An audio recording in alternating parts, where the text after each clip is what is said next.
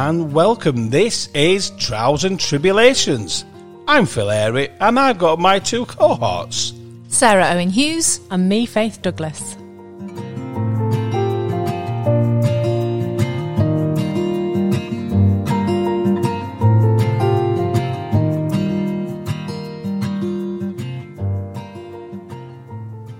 My second guest of today, I'm super delighted to have here. He's someone I've been following with great interest for the past 5 years since he started his current role.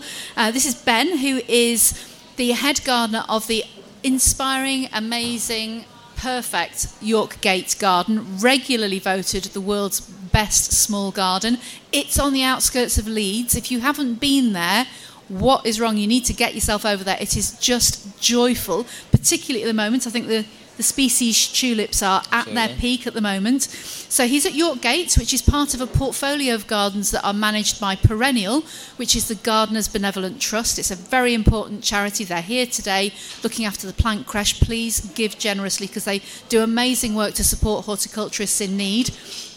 He is going to talk a little bit about the spirit of the garden and the legacy of the garden and how he conserves and preserves and moves on the garden and how he's developed it since he's taken it on. But also, we're also going to find out a little bit more about the next step of his journey and where he's taking his legacy further. So please put your hands together for a very warm welcome for Ben Preston of Perennial and York Gate, our legacy gardener.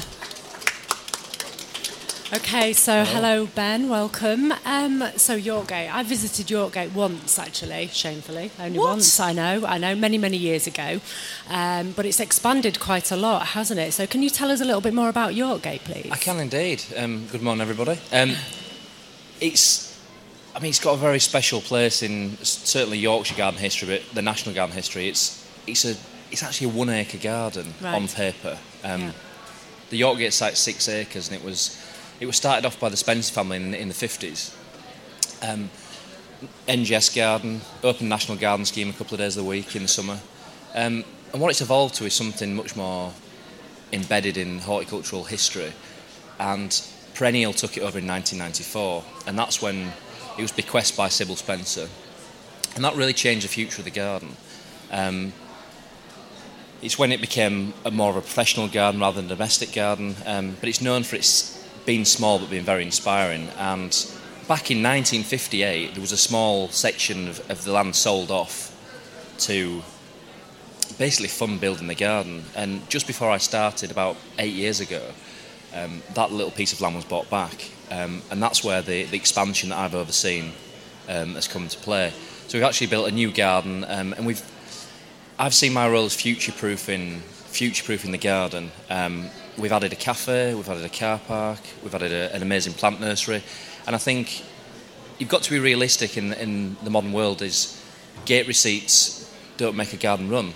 So we've made an amazing plant nursery. We grow all the plants ourselves. Wonderful cafe, and actually it's protected the Spencer legacy. We've not changed the original garden. We've drawn inspiration from that to design the new garden. I know you had Alistair on last night from AWB. I worked with Alistair on the designs outside and Paula Jackman on the inside. So every detail, from even the colours of the walls and even things like putting down drop-down screens for doing talks and future-proofing, I really feel like we've added something completely new. Got an amazing team of horticulturalists. We've got a 2-year traineeship with a senior and a junior. That I'm really, really proud that we've done that. Jack Hogg, my senior gardener, plantsman extraordinaire. And Mark, who was at Newby for 25 years as head gardener. So we've got a wealth of knowledge, and we're really sort of pushing the horticultural boundaries. Got an amazing Mediterranean garden where we're growing unusual aroids from all over the world, species tulips from Turkey, echiums from Mexico, all sorts of wonderful plants. So an awful lot going on in a really tiny garden, isn't it? Yeah, and that's what I think. You go to a Newby Hall or a Chatsworth or one of the grand houses, it's not feasible at home. There's no way you can recreate that in your own garden. But Yorkgate is the 1 acre, 14 different garden rooms, and it's everyone realistic. You can recreate that at home. They're all relatable. They're all relatable. The tiny hard landscaping details, the sort of the perfection of some of the plants, and you look at them and go, I could grow that. Is it Cotoneaster? You've got trains against the wall. And the Paracantha. Paracantha, sorry. Yeah. And you've got the Tropiolum, the nasturtium, the climbing nasturtium that goes up. Some of the sails, the yew sails. Those are details that you see in magazines and you don't think are relatable to you until you go into the garden and go, this is a really small spot. I can grow this. It is just joyous to go to. So it's run by Perennial. It is. That's a charity, isn't it? Can you tell us a bit more about Perennial? So the best way to describe Perennial is, so if RHS look after the plants, we look after the people that look after the plants. Brilliant. And I think we support horticulturists and their families through times of hard need, and that can be from anything, and that's arboriculturalists, nurserymen, gardeners, maintenance gardeners. And whatever support that's needed, whether that's medical or financial support, often the hardest to reach people are often the self-employed gardeners. And having someone like Yorkgate is a flagship for the charity, where people get to know, and it's often actually the people that they work for that can let them know about the charity. So it's a very old charity, over 175 years old now, and it sort of was born out of, it was set up by aristocrats back in the day that had massive gardens when the Chatsworths had 100 gardeners, 200 gardeners, and there were journeymen living in the bothies that we now look at as wonderful old archives. And really it's evolved with, it's changed with the economy and it's changed with the way that we garden in this country. We're much more middle-class society now where you and I can have a gardener at home they may just come and cut your lawn and your hedges, but we're not all working on big estates like we were 150 years ago. So the charity's evolved with the times and really it still is a huge support network for all horticulturalists. So as the head gardener at Yorkgate, what does a day look like for you? So talk us through, when you get up, you get to work, what do you do? Well, I'm the head gardener and gardens manager, so I oversee the whole site. We've got 13 members of staff now across the site and 170 volunteers. So it's usually not my job list that I write down in the morning never gets done. If I take one thing off that job list, it's good. Really well. We all actually, everybody's so inspired. The garden team, it usually starts off at about 7:15. Before we all start, we all sit down and have breakfast and a cup of tea together. Oh, nice. It's almost become this work ethic of, we start work at 8 o'clock, but nobody wants to miss out on the plant chats. So people start getting earlier and earlier, and we all sit down and have our porridge and our cups of tea and basically just chat about plants till 8 o'clock. It's important, I think. Yeah. It is. That connection, that community that you need to have. It really is, and it's an inspiring team scenario, and it forces, it keeps us all on our toes, to be honest. So usually, so start off in the garden, very plant-heavy chats, and then we're into the garden. We distribute, because it is broken up into all these different rooms, and we have volunteers in the garden. We'll talk about a job list for the day. I'll definitely have emails to answer and finance all the sort of the intricate office bits. So I'll probably spend about 2 days in the office and 3 days in the garden. But as I said before, there's so many things going on in the garden. There's so many different rooms. And it suits my personality wonderfully. Is that we don't have to cut hedges for 3 weeks. If 3 of us cut the hedges at Yorkgate, we do it in a week. So there's no that repetitive nature that sometimes can come with the bigger jobs. So it's really, really varied, and you can learn absolutely everything in the small garden. Even something like Sybil's succulent house, a tiny 6x4 greenhouse, which anybody could have in the back garden, even in a yard. And it's crammed to the rafters with unusual plants. Absolutely. So Jack looks after that, and we have woodland gardens and, as I said before, sand gardens. So really, really, really varied. So it's a very varied day every day. No day's the same. What's your most favourite part of the garden? It's a difficult question. In fact, all my favourite bits are the bits that I don't look after. I tend to look after the borders. Successional planting design's my thing, but I love the dell. The dell it goes through the most change through the year. Obviously now all the leaves are just starting to come into leaf, all the trees are just starting to come into leaf. So it goes from this amazing open setting that's got a huge collection of snowdrops, and then we get the real treats, the Meconopsis, the Trilliums. What else have we got? Glaucidium palmatum from Hokkaido in northern Japan. We've got these amazing plants from all over the world that work in this woodland setting, and there's water constantly running through there.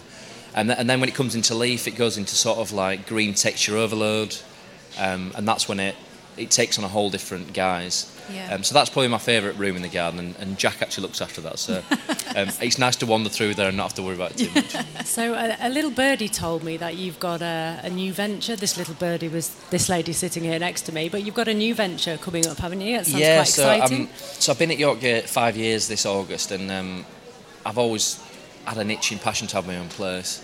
And a wonderful site came up just before Christmas, a 7-acre site in Hewby, just in between Harrogate and Leeds, which was actually a show favourite. So Joe Maiden, who was a huge veg grower and a real character at the show some years ago. He was a real part of this flower show, as Joe Maiden, and BBC Radio Leeds. Huge radio show that had a big following in the 80s and 90s. He really unfortunately passed away 5 years ago, and the site anyway came up for grabs last year. Me and my partner have decided we're going to go solo, and we're setting up our own plant nursery. And I'm going full time from August, and we're opening next April. So we'll be in the hall selling plants this time next year. Yeah, but we're growing plants from all over the world, unusual irises, anemones, corydallis, and then we'll move on to the more unusual herbaceous stock in the summer, and then a real big collection of ornamental grasses. I think there's a real chance to bridge that gap between the plantsman's garden and the gardens of like the Udolphs and the Dan Pearsons. I think unusual plants and really good plant design is something that we're going to work hard on. So we're also going to be running lots of courses, teaching people how to do things like bulb chipping, apple grafting, hurdle making, and we do a lot of work with woodwork with woven hazel and willow. So it's the whole package really. We're going to we're getting pigs in to clear the site, a little bit of the good life as well. So you're really going from one legacy right to another, aren't you? Really? Yeah, and it's the nursery at Cliffbank, it's been there long before Joe. It's been a nursery for a good 100 years. So in fact we were walking through the woods. So there's 3 acres of land and about 4 acres of woodland, and we were walking through late last night through the woods, and we found an old copper watering can there's a stream that runs in between in the land. I mean, it might have been there for 60, 70 years, and had a tree growing out of it, and it's this amazing sort of, who knows where it's come from, but there's a bit of legacy there, finding these amazing old tools, and there's little snippets of what's gone by.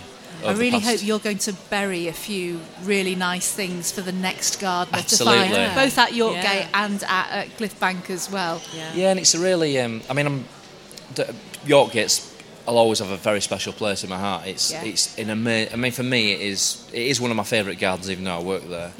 And I think it's one of the best gardens in the north of England. So I'll still have a very close connection with the garden, and it's a really important part of. It's been a really important part of my growing as a gardener and as a horticulturalist, and learning from my peers, and actually being able to. I've been writing for magazines and going to do talks. It's become a really important part of my life, and moving on to Cliffbank will be that next phase. Ben, I could talk to you all day, because, as you know, it is my favourite garden, and I absolutely love spending any time in Yorkgate and any opportunity to spend time there. So I will be seeing you in the next few weeks. I will come over because I want to see the tulips. But in the meantime, thank you so much. A big warm thank you from Harrogate for Ben Preston, our legacy gardener. Thank you.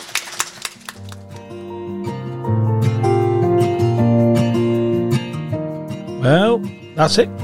Thanks for listening. That's been another edition of Trials and Tribulations. Now, if you liked it, please subscribe and follow. But until next time, keep it green.